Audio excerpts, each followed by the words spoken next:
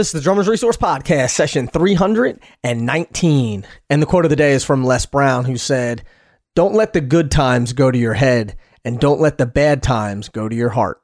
You're listening to the Drummers Resource Podcast, home of in-depth interviews with the world's greatest drummers, music industry professionals, and thought leaders. Inspiration, education, and motivation for drumming, and beyond, and beyond, and beyond. What's going on, everybody? Nick Ruffini here with another session of the Drummers Resource Podcast. Hope everybody's doing well. Hope you had a fantastic weekend. And I am fresh back from LA. I had some really cool meetings down there and had this conversation with the guest today, Matt Musty. And Matt is known specifically for his work with Grace Potter. And this conversation that we have is really cool. We talk about, of course, we talk about drumming, but we also talk about life principles, how to deal with some of the ups and downs and the roller coaster of being a freelance musician, how you deal with the good times, how you deal with the bad times. Also, some practical advice about, working with people, being on time, a lot of the stuff that we talk about, but there's a lot of life lessons. There's a lot of nuggets in here that Matt and I talk about, and we get pretty deep into it. So a great conversation. Plus, the man bought me coffee. The man bought me an Americano and sent me a text and said, "Hey, I know that you're coming over here. I'm going to go to the coffee shop and grab you an Americano." To me, that's how you win your way to my heart, man. So, Matt, thank you. And if anyone else wants to buy me a coffee, I'm all about that. One thing I want to let you know about buying stuff, Casio Music can save you 25% on any order over $149. And all you have to do is go to Casio Music, CASCIO music.com, and you can use the promo code POD25. That's POD25. That's going to save you 25%. You can also call them. I'm not going to give you the number now because you're not going to remember it, but go to CasioMusic.com, find out what you want, and you can call them. They can help you pick out the right instrument for you at the right price, and then you can save 25% by using the promo code POD25. That's CasioMusic.com, CASCIO music.com. Check them out and find out why they've been in business for over 70 years. You won't be let down. Check them out, CasioMusic.com. Now, let's get into it with the one and only Matt Musty.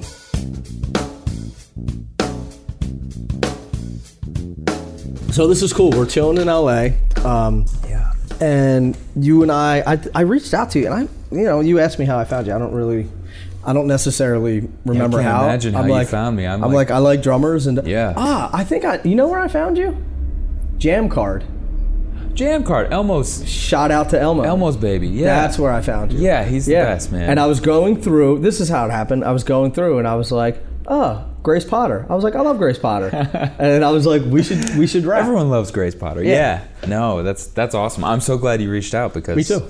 I don't generally do stuff like this. I mean, this is great. Well, now's the beginning. Makes me feel very important right now. Well, you are very important. Hi, Mom.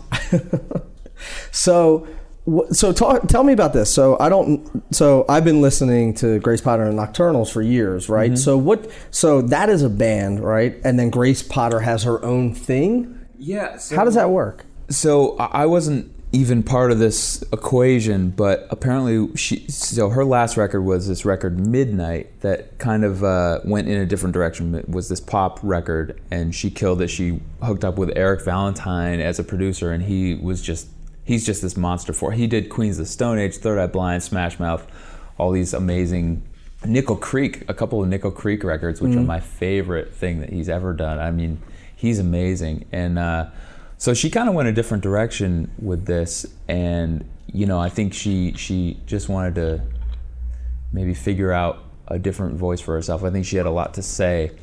So that record came out. And I think somewhere in the process, the Nocturnals and her kind of split ways. They started and she ended up doing just a Grace Potter record and a Grace Potter subsequent tour.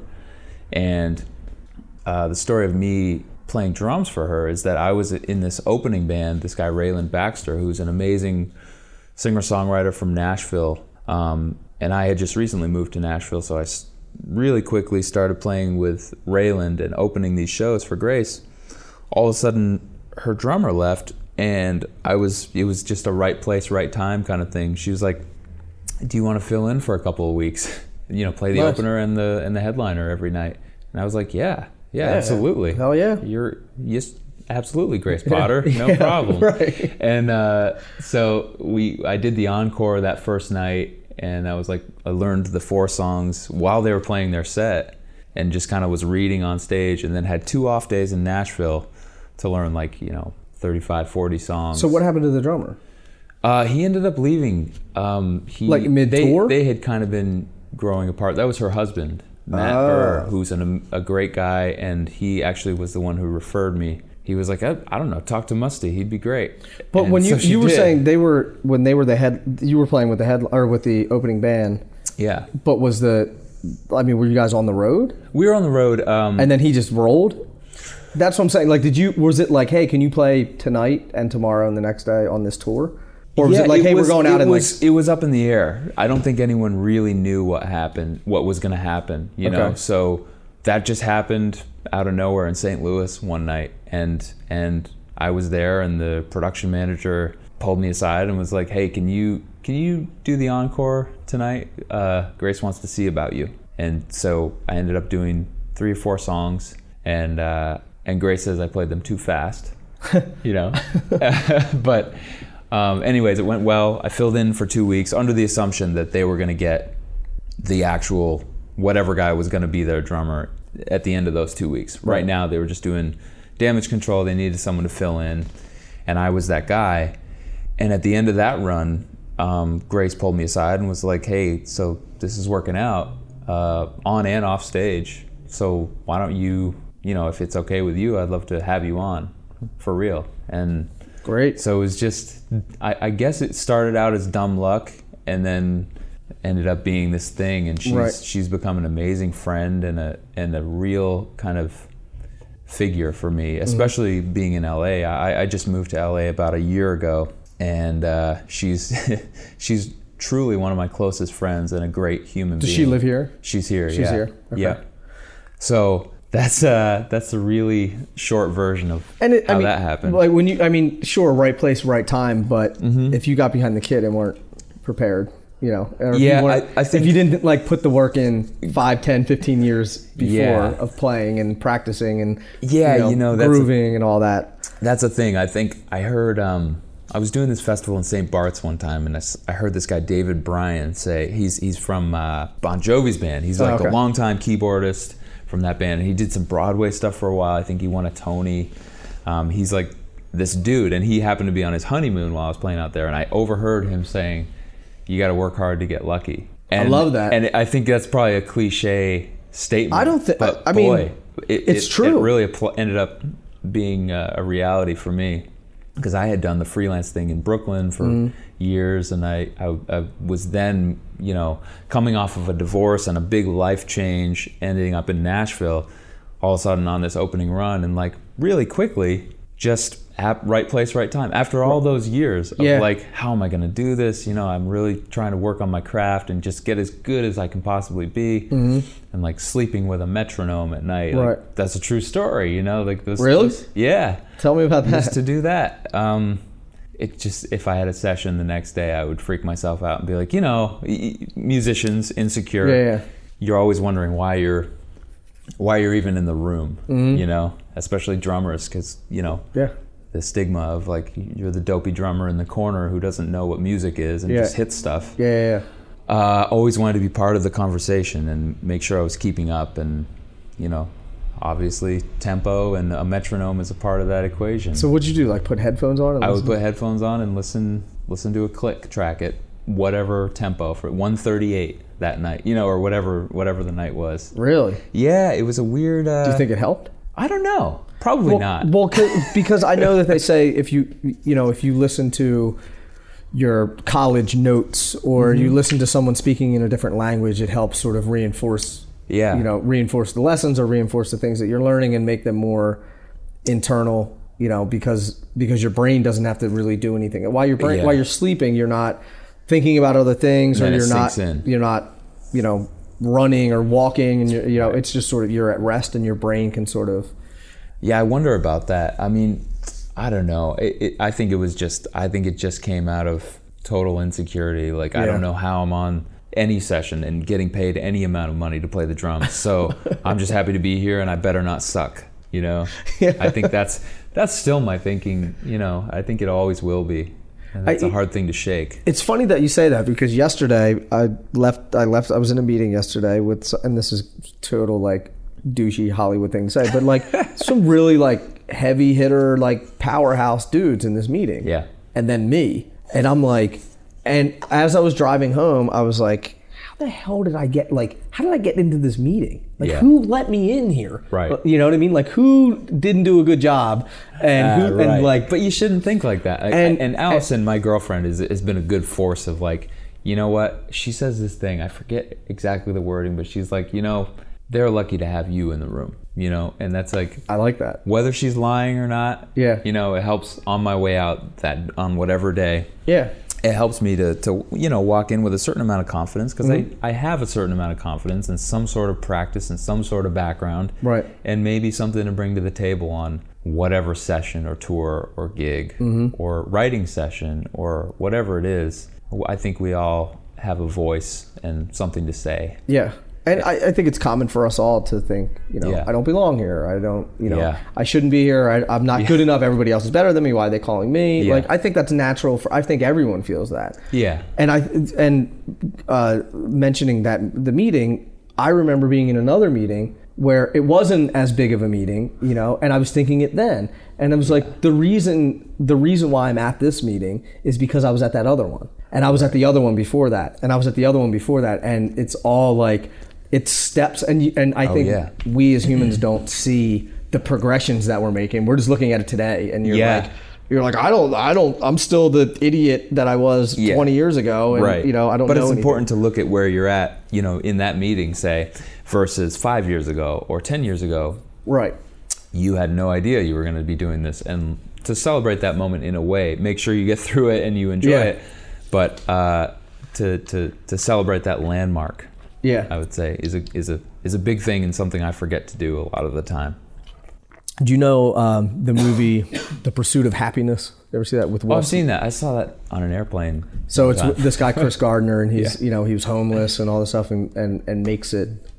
He starts his own firm, becomes an investor, makes a ton of money, whatever. Yeah. But his whole thing is, you know, how did I get here? And he's like, you drove here. You drove here. You know, it's like whatever. What, good, bad, whatever. He's like, you drove here. So, you know, like the reason why you're playing with Grace Potter is like, you drove there. You know, it's like sure, like right place, right time. Yes. Yeah. But like ill prepared, guess what? You and I are not having this conversation sitting here talking about you playing with Grace Potter. Right. You know? Yeah. And it's like, funny to think about that too. And that the order of events that led up to that. It's so funny. There's like, do you turn right or do you turn left? Do you take this door or that door? Do you take the blue pill or do you take the red pill? And so if I trace that gig back far enough, I mean, it goes back to when I was living in Brooklyn on some different sessions, doing records with different guys. There's no way this guy, Nick Bockrath, he plays he's a guitarist for Cage the Elephant, and he's a great dear friend of mine, and he's the one who vouched for the Rayland gig, and I wouldn't know him if I didn't live in New York, 10 years ago almost. And it's so funny how those things lead into one another. You can trace them back so far, and you know, it's the right connections, but it's also the right people who have got your back. I'm finding that to be more and more important the way in this crazy industry. 100%. You know, I've never gotten a great gig from something other than word of mouth, and I think that probably I think people from decades ago, pre-internet, pre-information age, probably saying the same thing. Yeah. In any industry, not just the music industry, real estate industry. I'm sure it's who you know and who's giving a hard vouch for you. Yep. As a person, first and foremost, and then as a player. Yep. Pretty much right after that. There's I was talking to Steve Bowman, played on the first Counting Crows record. Oh, cool. No, I don't know him, but he's amazing. I'm a fan of his for sure. One of my favorite drummers. Yeah. And you know, he said you're more likely to get a gig at a barbecue than having the best chops or being the best drummer in town. It's like relationships, man. And and we've talked about this numerous times on the podcast, but it's just reinforcing because you're, like you said, tracing it back. It's because 15 years ago you met someone, or 10 years ago, or whatever it was, and you weren't a dick and you could play. And it's like, and you weren't thinking, or maybe you were, but I don't think you were. Like, I wonder where this relationship is going to lead. Of course, you're just trying to do your best that day, and that's all you can do. But I guarantee when I met Nick, who was the person that led me to the Raylan gig, which led to Grace, I guarantee when I met him, I was short on sleep. I had worked, I used to work at this restaurant on the Upper West Side. I got up at 3:30 because I was living in South Brooklyn. And I got up at 3:30 and would clock in by 6. And I'm sure I wasn't at my full capacity, but maybe my playing, maybe my personality, maybe none of that. Maybe he just happened to think of a guy who was living years down the road, living in Nashville, and would be good for this gig. Right. Hopefully I did my best that day, and that's what led to this. Mm-hmm. But you have to, because you never know who's on the session or at the barbecue. Yep. Or who's listening in. 100%. So funny. So tell me a little bit about your background. So you're from New England. Yeah, from New Hampshire. We're not going to talk football. No. We're not going to talk Eagles and Patriots. I don't know much about football, but I think it's just I happen to be a Patriots fan because it was just built in. Yeah. It's like being from Philly and being an Eagles fan. Yeah. We can fist fight later. And we'll do that. We'll yell and scream. That's both of our natures, just as a New England fan and as a Phillies fan. Mm-hmm. No, I grew up on a farm in New Hampshire, waking up early, doing the milking cows and doing the whole thing. My parents were landscapers by trade and musicians by hobby, and really no joke musicians. They are great. My mom is a church organist of about 40 plus years. That's how my brother and I learned how to read music, was turning her pages at church. Oh. Yeah. And you had to know where you were at. Had to learn, at least the arc of the notes and where they were headed. And so I'd say that's how we both learned to read music, which eventually led to piano lessons. Right. And my dad's a kind of jazz blues guitarist, and he's still, plays probably 3 days a week. Really? He's a busy dude. Yeah. Nice. Yeah. You're like, man, you're getting more gigs than I. What's totally, going on? Totally. I'm like, Dad, you got it happening, man. But he went to Berkeley in the 70s, the early 70s. They're both real deal musicians. Yeah, and both total opposite. Mm-hmm. So I was always like, why don't you guys jam together sometime? You know what? Right. You guys should collaborate. We should have a family band. At 8 years old, I was thinking this would be the greatest. Yeah. What's your brother? Your brother plays too? My brother took piano lessons forever. Plays a bit of guitar. He's a very musical dude, but he's a mathematician. He ended up bailing on the music thing, but he ended up being a huge early influence to me. Yeah. My parents weren't pushing any records on me, aside from my dad, maybe the Stevie Ray Vaughan, Austin City Limits, right, and some Fleetwood Mac. But truly, my brother was the biggest influence of that time, and we were listening to 90s rock. We were listening to Third Eye Blind and Smash Mouth, which is funny, like a full circle moment for working with Eric, which I've been doing a lot lately. He's responsible for those records, and he's a genius.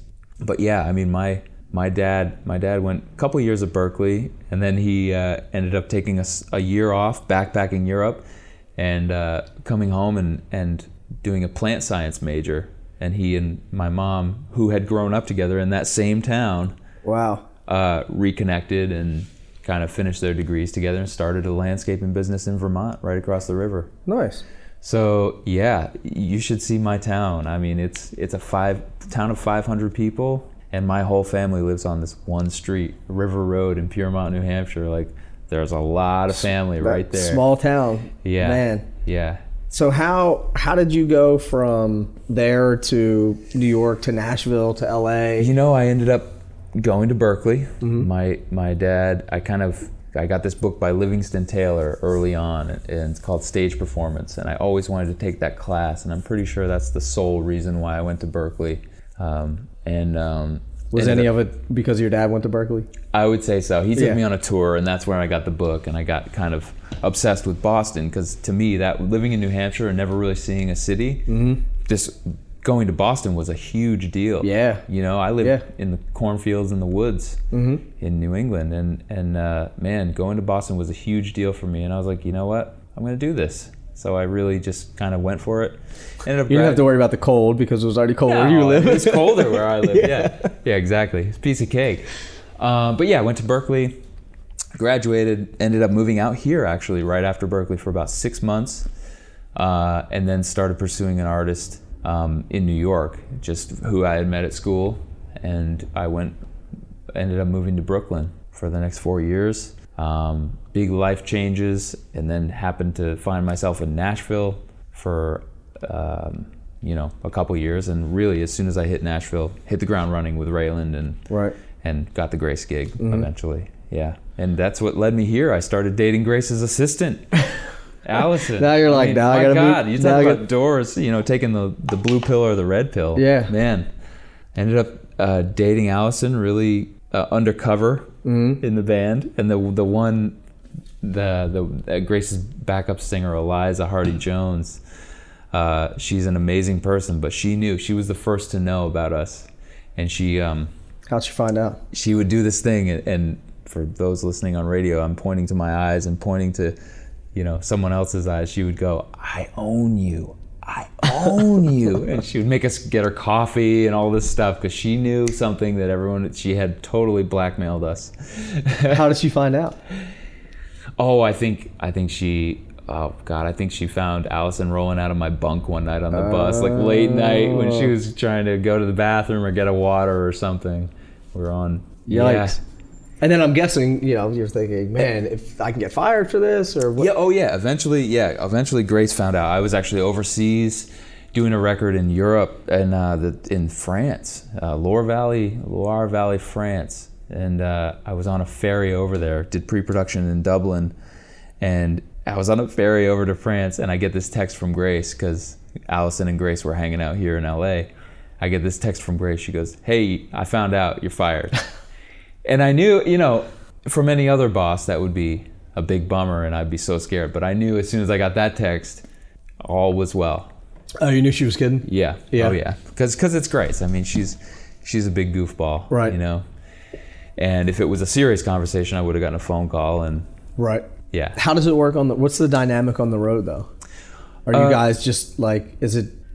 I've never experienced a more special and close group of people. No, I mean with Allison, is it like... Oh, with Allison. Is it tough, sort of like... Because it's... First of all, it's tough being in a relationship. It's tough being on the road with people. I feel like on any other tour, it would be very hard and very hard to get... But this was such a family that it was like... Immediately, everyone was like... Open arms, unbelievable. This is so great. We're gonna mark this occasion. Like let's go celebrate. It came up in the most hilarious way. We were at a festival, I think in Little Rock, like the opening night of the tour, when Grace had found out we were doing this thing. We had maybe a 2 or 3 week run, and then we were in a transport from one end of the festival to the other. We had gotten done playing. Grace knew, Eliza knew, but we were going to tell the band that night on the bus, maybe when we got back. Mm-hmm. We get in this transport, and Allison's the last one in, and there's not a seat for her. She jumps in my lap facing me, and everyone's like, oh, okay. Allison's jumping in Musty's lap. And for some reason, organically, the band just starts chanting, make out, make out, make out. Just joking, half jokingly. Right. And then Allison and I were like, well, we were going to tell them later tonight. Right. Let's start making out. We start making out, and everyone goes, oh, and we were like, this is great because we had something to tell you tonight anyway. Right. So listen, we're together, so deal with it. Nice. And that was one of many really memorable moments out on the road with that crew. That's an amazing group of people. I wonder if they're thinking, like, as you say, we're like, oh yeah, we're together. They're like, oh yeah, sure you are. Yeah, totally. Yeah. It was one of those funny things where, like one person in the band was like, oh, I knew that I had a feeling the whole time. And another person in the band was just like, I had no idea. I can't believe this. This is blowing my mind right now. You're like, how did you not see it? So and I'm sure there's all these times on the road when you're like, oh my God, I know that this person, somebody knows. I'm sure that they know. So that eventually led to me living here in LA, and we got off the road last October, and I immediately packed up my stuff. I hadn't spent too much time in Nashville anyway. I love my friends in Nashville, and it was a wonderful place for me to be when I was off the road. But I was basically on the road the whole time. Really? And in one capacity or another, and it was easiest decision in the world to pack up my drums in a suitcase in the old Subaru and there you go, head out to LA. Why not? You mean the blue Cadillac? Yeah. Sorry, for the listeners out there. I'm very successful. I have multiple Cadillacs. Multiple I have leather-bound books. Yeah. Several Teslas with doors that go like this. The Gullwing doors. So I should fill everybody in. I pulled up out front and I said, I'm out in front of your place. And I said, is this your Cadillac, man? I said, this thing is pimp. And you said, no, but I do have a Subaru, which is equally as impressive. But I do have a dirty Subaru. Yeah. I think they're pretty much the same. They're interchangeable. Yeah, exactly. Thank you.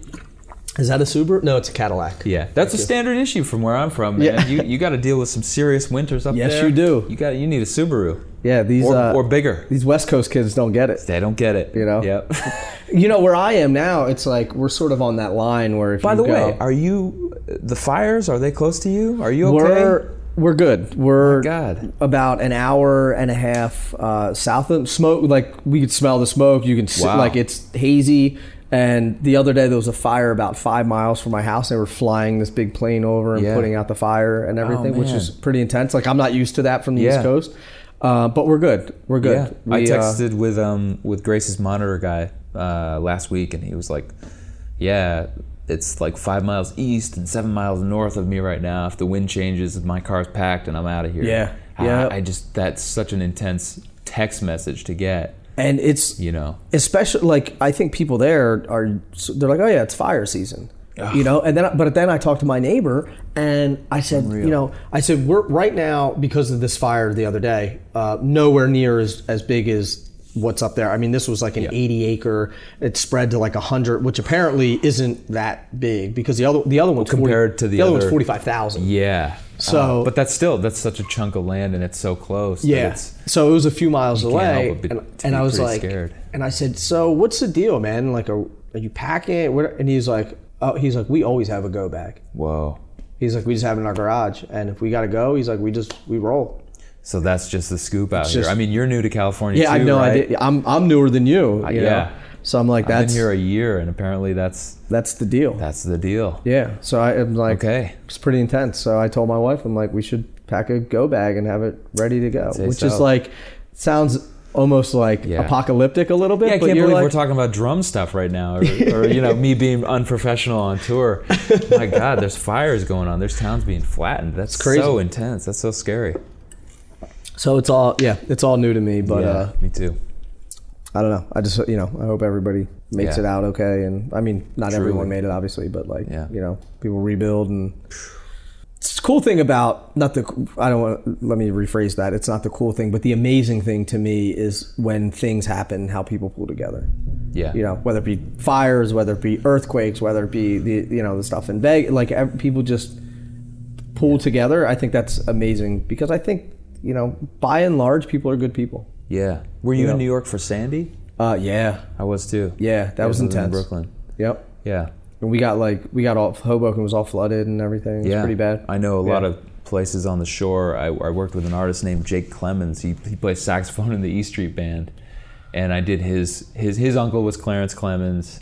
He took over when Clarence died. Yeah. But we would do a lot of kind of pre-production on near Asbury Park and the shore, and I remember just years later even doing, heading down there and just still places just totally gone and rebuilding. It's so scary. I was thinking, as you were saying that, I was thinking I feel like that sax player had something to do, or his sub had something to do with the John Mayer gig or something.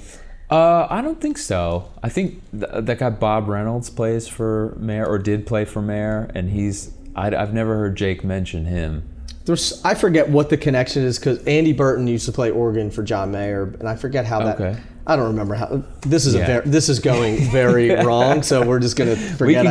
We can go way out. Yeah, I don't remember the whole story. I'm like, my brain, like you can probably see the smoke. Like my brain is trying to figure it out, but I can't remember what the connection is of, like, there was a sax player that hired him on one gig. And same thing that we always talk about. One guy hired this other guy, needed somebody else. Can you do this? Blah, blah, blah, blah, blah. He's like, next thing you know, I'm in Sao Paulo with John Mayer.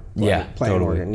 And you're like, I'll tell you. What the hell just happened? I mean, Jake is a great example of that. Just, he grew up, going to these E Street shows and hanging with Bruce and hanging with Clarence, and then, his story is amazing. He just, yes, he knew the material, but did he know the material when it came to, he had learned the sax and been a sax player, but kind of been doing his own rock project and the whole time. And then Clarence dying just rocked his whole world and the whole E Street world as well. And he filled those shoes and he did a great job. And he's a very dear friend of mine. And I was working with him pre-Bruce and post-Bruce, and the maturity level was you can tell. So black and white. He went through it during that period, and he's a good buddy of mine. Love Jake. The one thing that's really popping out of my head is that the fact that I think a lot of people misunderstand how a lot of these gigs happen in terms of timing, in terms of like preparation, in terms, like, a lot of times it's just like, hey, picking up the phone, like, hey, can you be in this town tomorrow? Yeah. Or can you play the encore tonight? Yeah. It's not like, unless they're like these big tours and, they're planned out months and months in advance. But even those tours, like, I feel like those tours too, especially out here in LA, a lot of people I talk to, this has not been my experience, but it's just a phone call. It's like, can you be here on this date, and can you commit to this tour, and can you play this music? The answer, can I play the music? Yes. Can I be there? Probably. Yeah. I feel like that happens a lot out here. That hasn't been my experience. It's always been building a rapport with an artist, with a producer. Let me rephrase that. Yeah. What I'm saying is, there's like, you didn't audition for the Grace gig. You know what I mean? There's not like, you didn't go through like this whole process of like, go, there's 87 other drummers, you do this thing, and then you're down. I've done those. Down. Sure, like the cattle call thing. Sure. But like, by and large, it's, hey, so-and-so recommended you, we heard you're good, can you be here tomorrow? Yeah. Or can you do this tour for 6 months? Right. We leave in a week. Totally. Here's the tunes. And that's the word of mouth thing. If someone's really putting down a heavy vouch for you, then the employer is ready to go. Yeah. Ready to just green light it. Yeah. Yeah. Yeah. Yeah. It's interesting like that. Did you always sort of plan on being a professional drummer? I did, yeah. Or did you were you? That was kind of my thing. I mean, to be a working drummer was always my thing. I always idolized, the Steve Gadds and the Vinnie Colaiutas, who just were either on tour or in the studio all the time, just working with different guys, being, a chameleon, and being able to do, Vinny, I feel like, has got to be, I don't know that he's my favorite drummer. He's certainly right up there, but I think he's got to be the greatest drummer of all time, because he can do a Brush gig and then the next day be doing like a death metal record. Yeah. And then, he did the Zappa thing and he did the Sting thing, and that dude plays everything. So that's my ultimate goal, is to be able to do, my version of that. I think he's the greatest. Right. He's got to be. But I really want to shoot for that, and then maybe when I come up short, something's there still for me. Sure. Yeah. I get it. So how do you work on that? How did you sort of hone the skill of like being this well-rounded guy that can do like can you do that now? Do you feel like, could I call you for a straight ahead gig and then you could do like a? In New York, I did a lot of that. It was that total hustle thing, and that's why in New York I feel like just totally kind of chewed me up and spit me out, because I was doing the restaurant gig, and then I'd be into rehearsals at night, or in the afternoon, and then maybe doing like a Brazilian gig that night, or like a hip hop night the next night, and then I did this, like, I did do what I would call a metal record while I was in New York with this band, this excellent band called Sun and Flesh, these Austrian dudes, cousins, and I did this great record and had such a great time, but like really ended up putting in the hours for that, and learning how to practice and knowing how to practice and shed for that was a big deal for me. Right. You know, in terms of efficiency, because I could be working on that stuff for a year and still not be ready if I wasn't focusing in on the right stuff. Yeah. But yeah, to a point, I was a chameleon. I don't know that I would be, you know, the guy for every gig, but I want to shoot for that. Sure. Yeah. Because I know, you know, there's always this argument of whether you should be sort of a Renaissance player that can play everything, or if you should just like be laser focused and be like, I'm this or I'm that. And I think there's merits to both.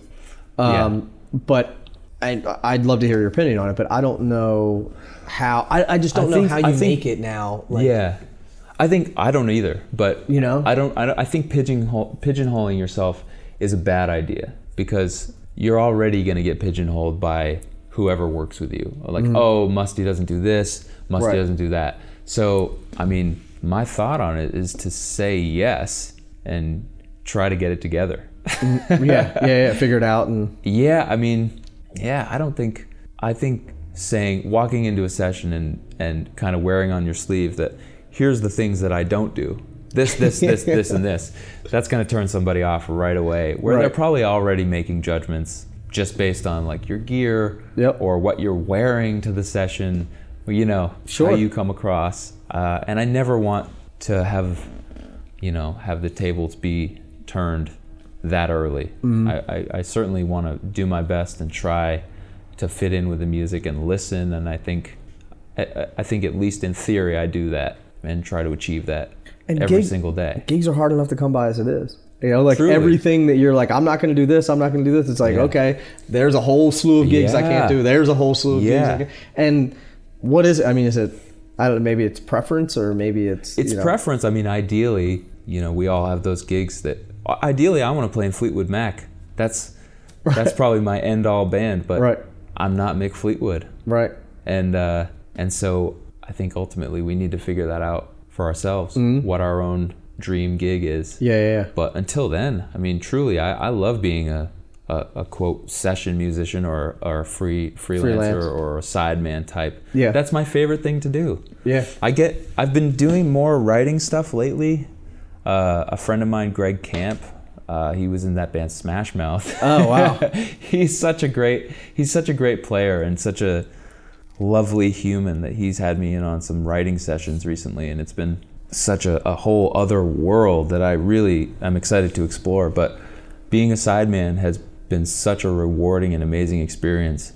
I think I'm better at interpreting an artist's vision than I am at maybe creating at this point from scratch. You know?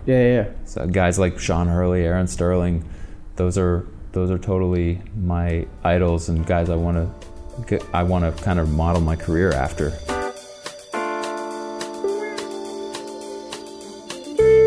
Support for this podcast comes from Musicians Institute in the heart of Hollywood, California. If you want to learn the music business and you want to learn performance and you want to learn how to take your career to the next level, what better place to do it than the heart of Hollywood, California? Now, the great thing is not only do they have a world-class facility, but they have a world-class faculty who are out there in the trenches actually doing it. These guys are players who have been on the road, who have recorded records, who have toured, who've done all the things that you may be looking to do. And not only that, they can offer you real world practical advice because they've been there and done that. You can learn more about Musicians Institute by going to mi.edu. So I just got a pair of the ProMark Fire Grain sticks sent to me, and let me tell you, these things are beautiful. Not only are they beautiful, they utilize a revolutionary heat tempering process that transforms ordinary hickory drumsticks into precision tools with unprecedented durability. Keeping the original weight and balance and feel, these Fire Grain sticks allow drummers to hit harder, play longer naturally. There's no excess vibration, no space age gimmicks, just natural hickory hardened by flame. Unlike other drumsticks that use synthetic alternatives to transmit excessive vibrations, Fire Grain drumsticks retain the natural feel, weight, and balance that you would expect from regular hickory. They're also available in classic, forward balance, and select balance across a variety of sizes. You got to check these out. You got to play them and you got to see them. They're beautiful.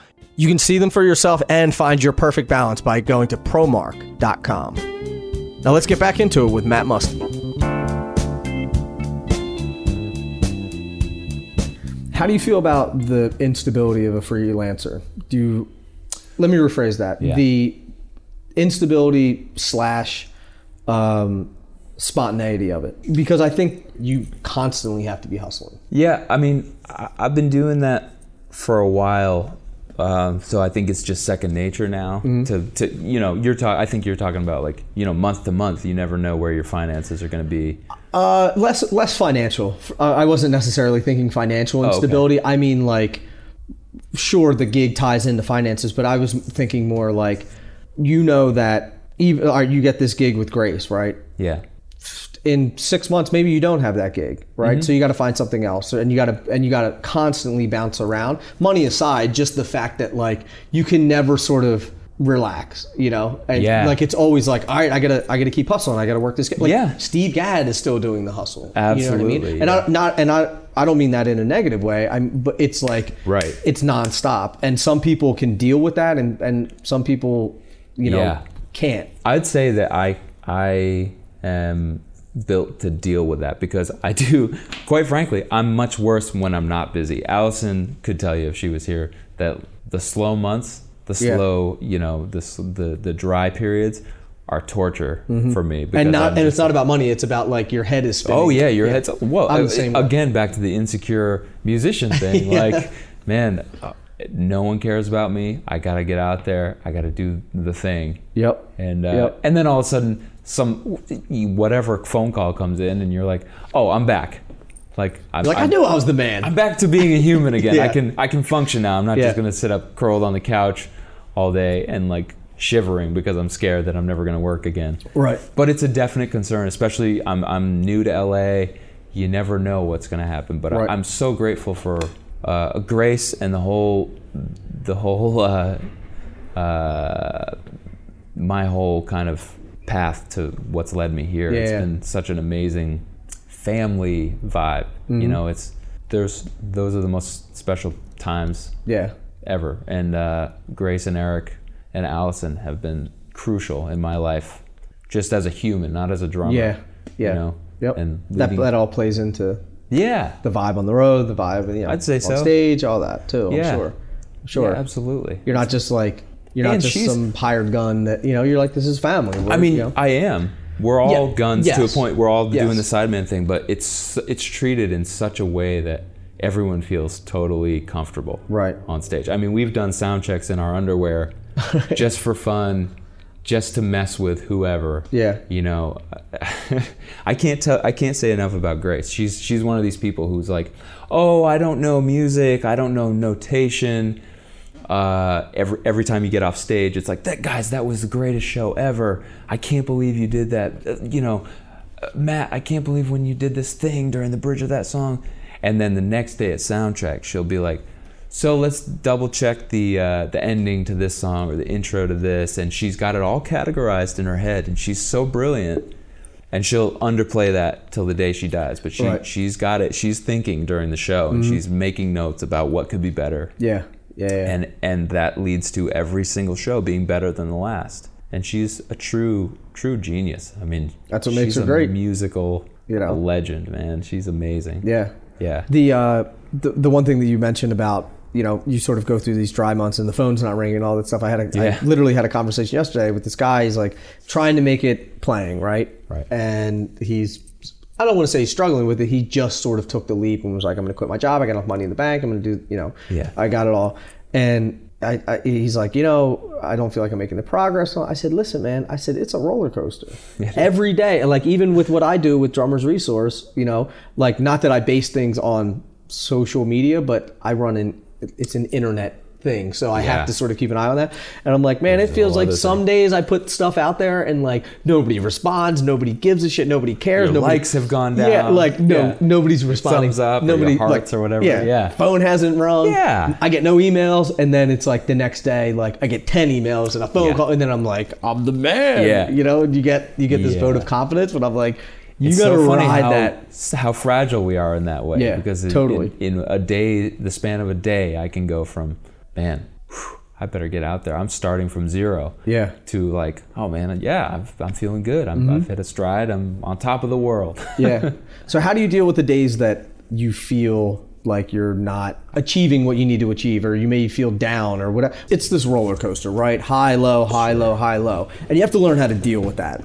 And some people can deal with it and some people can't. The people who can't quit or give up and go, and pursue something else. Sure. And by the way, are very happy. Like, your music does not have to be everyone's life. Like, there's so many people that I talk to, especially from back home, who are like, I'm still in town, and like things are this way or that way, and I just, I gave up on this, and I just have my life, and it's like they're defeated, and really, truly, I mean, if drumming is not your identity, then what do you have? And it's like, man, you have a life. You have a job that supplements your life. 100%. Yeah, it's more about that. So there's a thing that I talk about all the time. Yeah. Just to go off on this a little bit.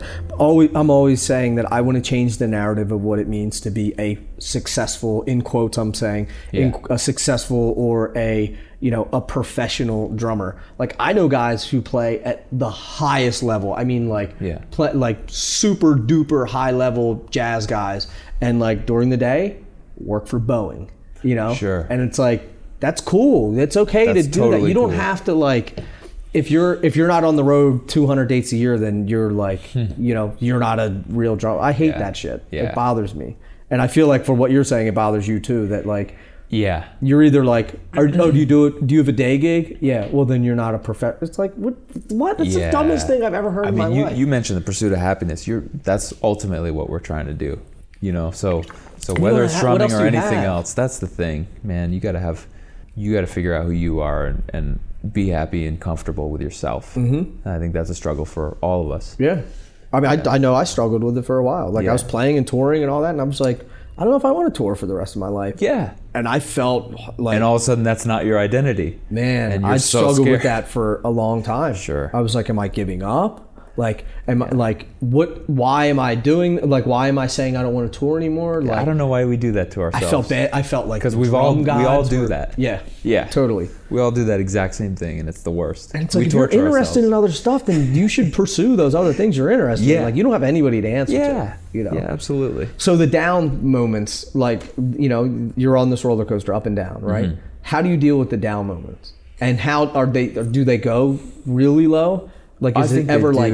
Yeah, because I'm my hardest critic. Right. Unlike Grace coming off the stage and like, oh my God, that was the most amazing show ever. You guys are so great. And like really giving it up. After that speech, I'm in my bunk going like, what could I have done better? I'm a big Howard Stern fan. Yeah. Big, long-time Howard Stern fan. And one of his things was when he was in Detroit, that he would listen to his show. Well, that he would tape his show in the morning, and then in the afternoon he would go to his apartment, which had a couch, a bed, and a wall, and he would stare at the wall and listen back to what he was doing, and how could it be better? And he would spend the hours leading up till the next show figuring out how to make it better.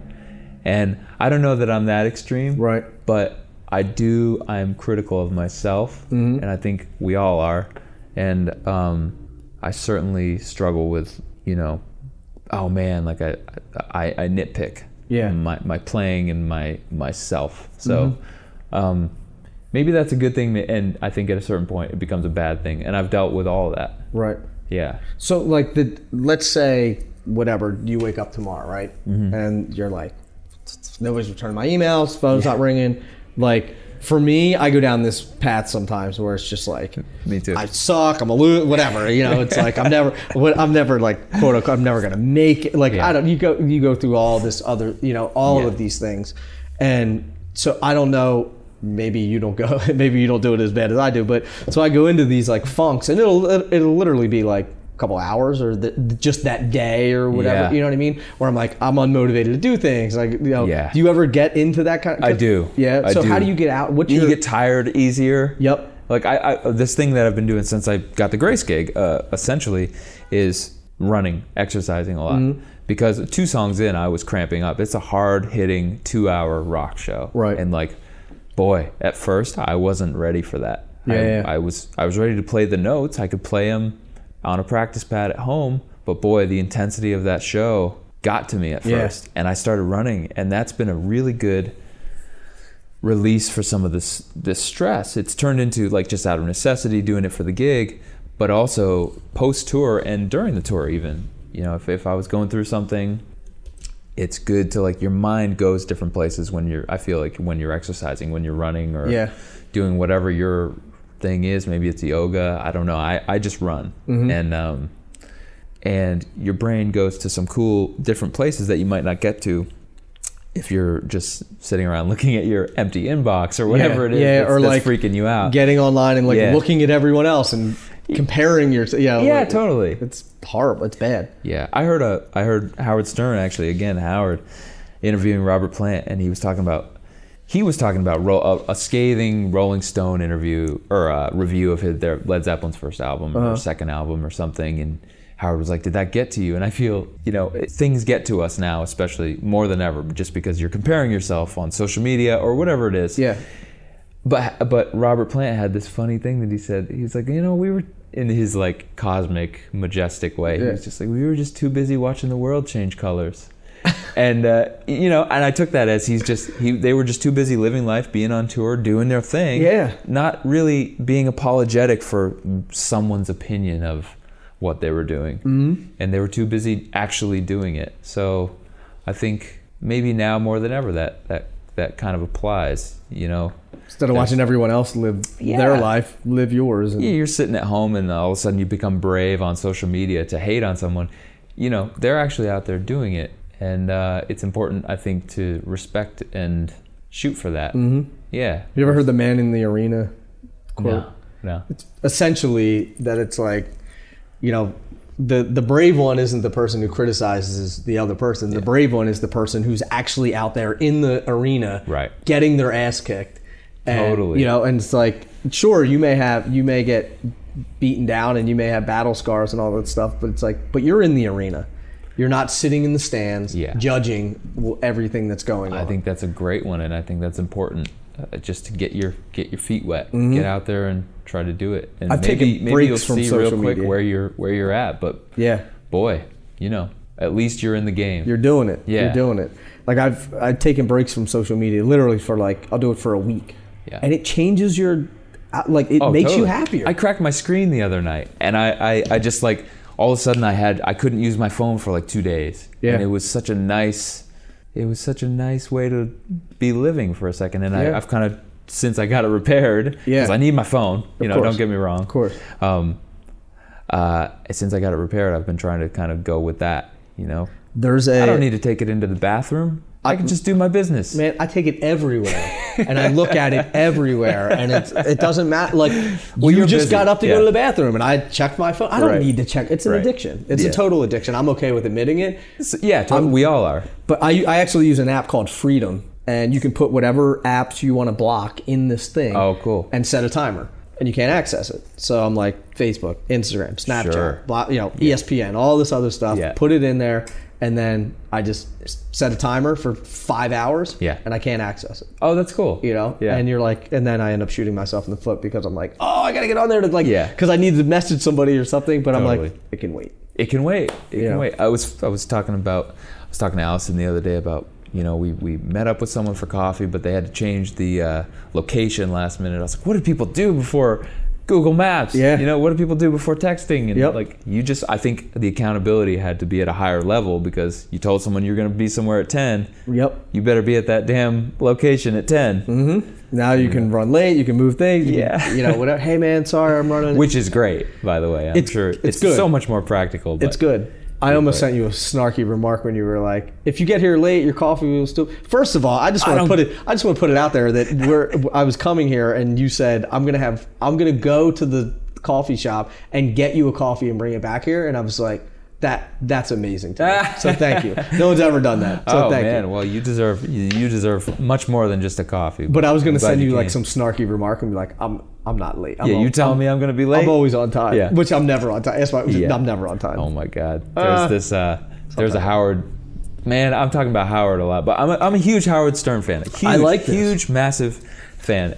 There was this thing where I always kind of equate what he says to he's almost like a father figure. Right. In a way. of this. I've never met him. I don't know the guy. But he has these life lessons that you kind of learn on the show. And one of them is really simple to some people, but it's don't show up late. Yeah. You know, don't be late. And one shining example of how that went really wrong for one of his staffers one day was that they were running late, and it was on the day that he was announcing whether he was going to renew his contract and be on the air for another 5 years or not, or just retire. And he left his staff kind of confused and not sure what was going to happen that day. The day that he was going to make the announcement, this guy Sal was running late, and he made the announcement first thing. He's staying on for another 5 years, but then he found out that Sal was running late, so he kind of prepped his staff and the audience for we're going to play a prank on Sal because he's late, and fuck him. You know, of course. Why are you going to be late? And especially on such an important day, or any day. Don't be late. So Sal comes in, and they have, I'm putting up my air quotes right now, the big announcement. He announces that he's retiring, the show's over, you'll never see me again, basically. Sal starts crying, and he's truly moved, like, what am I going to do? I have kids, and all this stuff. And Howard lets it go on for uncomfortably long, like 10, 15 minutes, and Sal's just beside himself. And he goes, Sal, were you late today? And Sal goes, yeah. He's like, why are you late? What are you doing? I signed for another 5 years. You missed the announcement because you were sleeping or doing whatever you were doing, and just kills him. And it just made for great radio. And it was, a simple but awesome lesson. I struggled with being late for a long time. Yeah. And then someone said to me, when you're late, it's disrespectful, and it tells the other person that your time is more important than their time. Yeah. And I was like, with that. I don't want to be that guy. Like, I don't want to think that my time, or that I am more important than someone. So now I make a very conscious effort to be on time. Like I think it speaks volumes too. It's like gigs and all that other stuff. It's like he's there on time. He's nice. He's courteous. He's easy to work with. Blah blah blah blah blah. Yeah. It's like you're late. Strike one. Yeah, and especially in such a saturated industry. Yep. There's a million guys who want my job and want someone else's job, and like they're ready to, it's expected that you're going to kill it, and you're going to show up on time, and you're going to be a good hang, and all these things. And if you miss one of those that's already expected of you, that you're only in the conversation because that's expected of you, what's the next thing that you're going to do that's great? Instead of I just feel very that it's a truly important trait to just know what you're doing, show up on time, be cool. I used to be like I don't know if you've ever done this, but you're like, it takes 23 minutes to get there. So I'm like, that takes 20 minutes. No. I used to. Living in Brooklyn killed me like that because, depending on the traffic, if I was in South Brooklyn and I needed to be at a gig at in the village for like, 8 o'clock, yes, it's 20 minutes with no traffic, but it might be an hour and 20 minutes with traffic. So you leave an hour and 20 minutes before. And if you get there early, then you do something else. I slept a lot in my car in a parking spot, in a nice parking spot, and I was set my alarm and I'd be ready to go for the gig. But man, I think of a lot of it is more like people aren't early because I don't think they want to wait for other people. They don't feel like just sitting there. Yeah. It's like, well, then if you're late, you're going to let the other person just sit there. So that's true. Someone's waiting either way. Don't be late. Come on, people. If you're early, you're on time. Resource listeners. Yeah. If you're early, you're on time. If you're on time, you're late. And if you're late, don't bother coming. That's right. If you're late, you're fired. Exactly. Yeah. Exactly. On. So let's talk about. I know that you just did something with Gwen Stefani. Yeah. What's that all about? So she did this wonderful Christmas record. Eric Valentine, who I mentioned, and Mike Busby produced it. And this band, so it's a Christmas record. I think we did it in late April, early May, which is not Christmas time. It's so funny. So we were recording a Christmas record, and it was, but it was totally like summer camp. You felt like you were this was a getaway, and everyone was so cool. Amazing band. I did percussion. I played a little bit of like double drums on it. Right. But Aaron Sterling was the guy. I wanted to ask you about that too, about Grace Potter. But yeah. But Aaron Sterling was the kit guy on that record. Sean Hurley on bass. A guy named John Story on guitar who plays for Jeff Goldblum's band. He has like a jazz band that he does here in LA, and it's so much fun. Greg Camp, who I mentioned from Smash Mouth, on guitar, Patrick Warren on keys, and I was shaking and rattling and playing a bit of double drums with Aaron. Nice. And it was such an amazing experience. Gwen showed up. She was amazing. She was great. Man, it was just an unbelievable, great experience. And the record sounds awesome. We did it all live. We did, the full band was tracking live, and if the guitarist needed to do a punch or something, we were all doing that punch with them. So the bleeds matched up, and oh, cool. Yeah, it was very old school, and I think they made it a point to keep it like that. It was so much fun. That's the best way to record. As far as more expensive, but but a lot better, I think. Yeah. What's Aaron like in the studio? Oh, he's a monster, man. Yeah. He's not only was he the perfect player for this record, but he was especially kind to me. And all those guys were, it was there. I think being the new guy to that mix, they had all maybe worked together. They had some sort of rapport, but they embraced me, country boy from New Hampshire, and they made me feel very, very at home. Yeah. Yeah. Aaron's is he from Nashville? Yeah. He's from Nashville. He was a Nashville guy, right? Yeah. I think he's been out here forever, but yeah, his folks were musicians. Yeah, his dad was like a studio guy too, right? Aaron's the best, man. His instincts are flawless. Like he it's knows amazing what to do. There's no question. It's amazing watching guys like that who are, watching them from afar is one thing, but then seeing them do it in person, in their element, and like going through the process of watching Aaron record a record or something like that. Yeah, it's like, he's really good. Yeah, his time is insane. Yeah, and if he's on either side of the click, it's for a purpose, and he's very obviously. I think everyone knows that Aaron's such a monster, man. It was really special watching him do his thing. He's the real deal. He's like the modern day, like... And not only that, he can do anything. I just watched him at the Blue Whale the other day with this guy, Josh Nelson, and Jeff Babko on like synth stuff. And boy, Aaron can hang with any crowd, man. And he doesn't tour a lot either. He's just he was touring with Mayer. He was touring with Mayer, and I think he does the studio thing, which is really, I think, most people's dream is to be here in LA full time. I think that's what I remember listening to him in an interview, and he was saying, I forget where I was listening. Maybe I'd Hit That, I think is where I heard it, but he said, he's like, I don't tour. I don't want to go on the road. And John, and so they recorded. What a stud! They recorded the one record with John. Yeah. John had throat surgery. Oh, yeah. And then recorded the next record. And so he's like, they'd been in the studio working together for now, at this point, it's been a couple of years and everything. And he's like, I need you on the road with me. Like, all these tunes. Yeah. Bro. He's like, I don't really go on the road. He's like, he said, John was like, you're going on the road. Oh, wow. Yeah.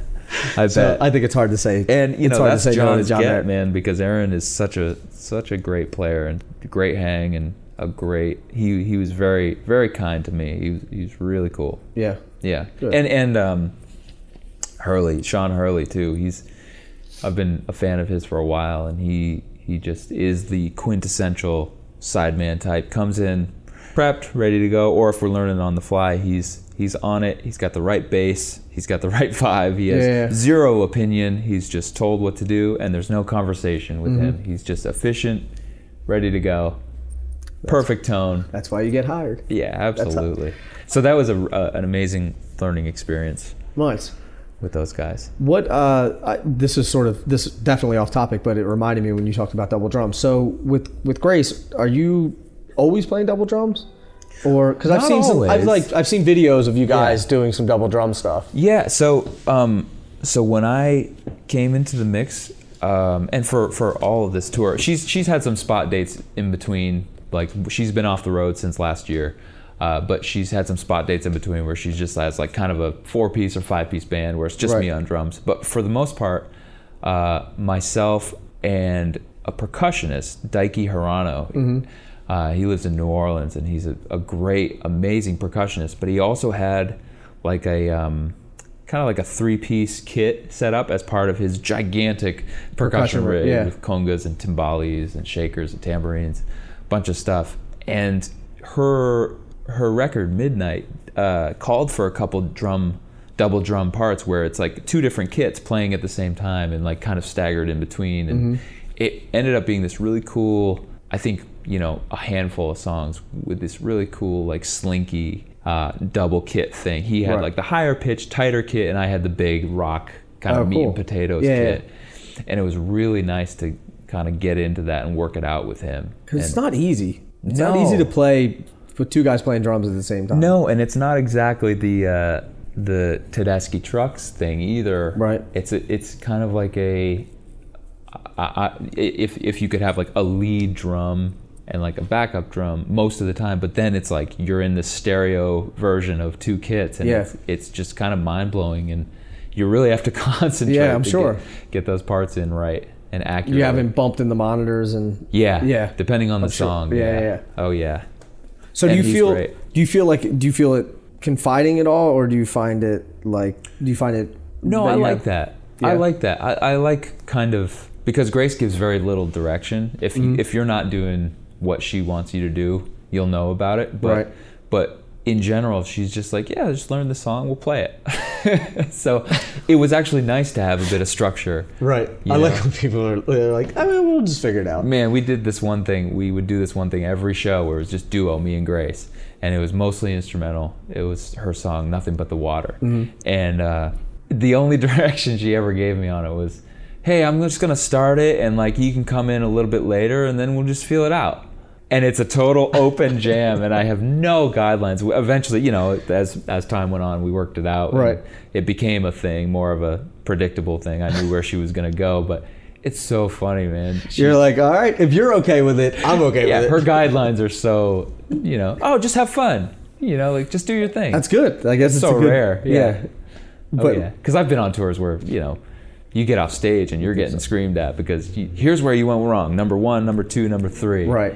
And she was such a breath of fresh air. It's not the best working environment. No, you're like, man, I gotta walk out. That's like James Brown when he used to find people on stage. Yeah. You know, the guy with the clipboard. Oh man. And he would just point to people and they'd be like $10 here, $10 there. Well, I'll tell you what, I'd give my foot to be in James Brown's band, fired by him. Yeah. I'll get fired. Yeah, that's fine. Yeah. I had Mousy Thompson on the podcast, and he, you know, played with him. Up until James passed, and he was brutal, man. He was like, I bet. He was like, he knew what he wanted. He knew how he wanted it, and there was no like. Yeah. First of all, I mean, it's, you know, it's not a democracy by any means because it's James Brown. But the thing that I think that was amazing, and Mousy said this too, that like he was not only singing and dancing and entertaining, he was conducting the band and knew what everyone was playing all the time. And he said he would just like, it could be anything. He was like, I could hit the bell accidentally, like just the tip of the bell, and he'd like glare like, whoa, that doesn't go there. And he said that's intense. The thing, you know, it was so amazing to see him be able to do all this stuff, and he was so in tune with what everyone, like he'd pick up a wrong note on the guitar, like in the middle of like doing a split on stage screaming. What a genius. You know? I mean, that must have been that kind of attention to detail must have been what made those records as incredible as they were in that show. Yeah. Man. Yeah. I think people underestimate it because he makes it look easy. Yeah, he did. Yeah. But amazing, man. Yeah, I wish I could have played with him and got fired. Yeah. I mean, I would have gotten fired. I would have gotten fired too. Yeah, but it would have been fun to say. I would have started dating his assistant. That's all you got to do. Yeah. That's the takeaway of this. That's the main. All right. So listen, if you want to. That's how you secure your gig. That's how you secure your gig. Date the assistant. And don't mess it up. Yeah. Yeah. Because I mean, between me and Allison, I know Allison would have been kept on. Right. If things had gone awry with us, I would have most definitely been the first one fired. Yeah. She can always get another drummer. She can't get another Allison. Yeah. Drummers are everywhere. So if people want to connect with you, I know that you're new to the LA area, but like if people want to connect with you, do you teach? Do you? I haven't taught yet. I have taught in the past. Yeah. I mean, you can just go to my website or hit me up on any social media. It's just Matt Musty everywhere. MattMusty.com. All the social media is just Matt Musty. Dig it. That's who I am. I like it. Yep. And I want to thank you for the coffee. 2 for... Was it okay? Was it was too delicious. hot? No, it was perfect. I know you put ice in it when we got there. I do put ice in it. That's Okay. a weird little thing that I You have. want to just dive right into it. You don't want to like wait for it to cool down. That's the problem. I can't... I can't wait 45 minutes for my coffee. Right. I'm a busy man. I don't have time Yeah, for that's 45 right. minutes. That's right. You're busy. No, I get it all the time. And, you know, if I don't put ice in it, then I want the coffee You don't want now. to burn your tongue. It literally takes me 45 minutes before I drink it. So I just put a little... So if anybody out there ever buys me coffee... Yeah. Which should be a trend. Anyone you interview should now buy you coffee. I like from it. here on out. I like and it. maybe a meal. Nice See? glass of wine. Are you? So if you're not playing drums and you want to be Am I an available? agent, I'm looking for an agent. I'm here. Yeah. I'm available. So meals and coffee would be amazing. I think so. Yeah. I started a trend when I was in college.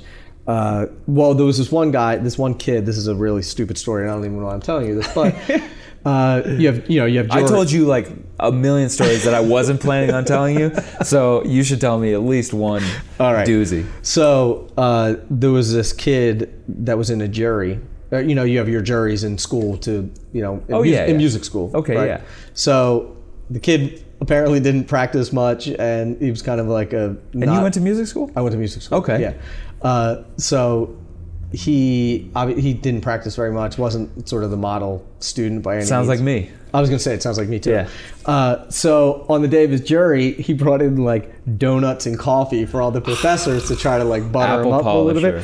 And I somehow heard this through the grapevine or whatever. So I showed up in my jury with coffee and donuts and all this stuff for all the people in the jury, and they thought it was hilarious. So I started this trend. Oh, that's so funny. So this has been going on now for like 12 years or 13 years or something like that. People are doing that. And there's people that are still bringing the coffee. And they got to up the ante too. They're going to bring like sushi next time. And So now it's just like funny. it's like this tradition now that all these people bring coffee and donuts to That's their absolutely all hilarious. because of like and should be noted. You know? Yeah, and it wasn't me. Always Actually, it was, suck up to the people that are like it was the your kid that employers or your started jury. it. Yeah, of course. It was the kid that started it. Genius. He did it as like trying to butter them up. I just did it as a joke. You did it ironically. I thought it because it'd be funny, and now it's just this thing, which is pretty funny. Oh, that's so I heard funny. from my professor maybe like 6 months ago. He's like, I should have thought about that. he's like, at do you know music people school." still bring coffee and I'm like, yes, it's awesome. Incredible. So, but Cool, seriously, man. thank you for the coffee. Thank you for inviting me into your Oh, man. house to chat drums and life. Thank you so much for coming over. Thanks for This taking the is, time. I'm a fan of your podcast, and I appreciate it. I'm glad to be a part. I hope I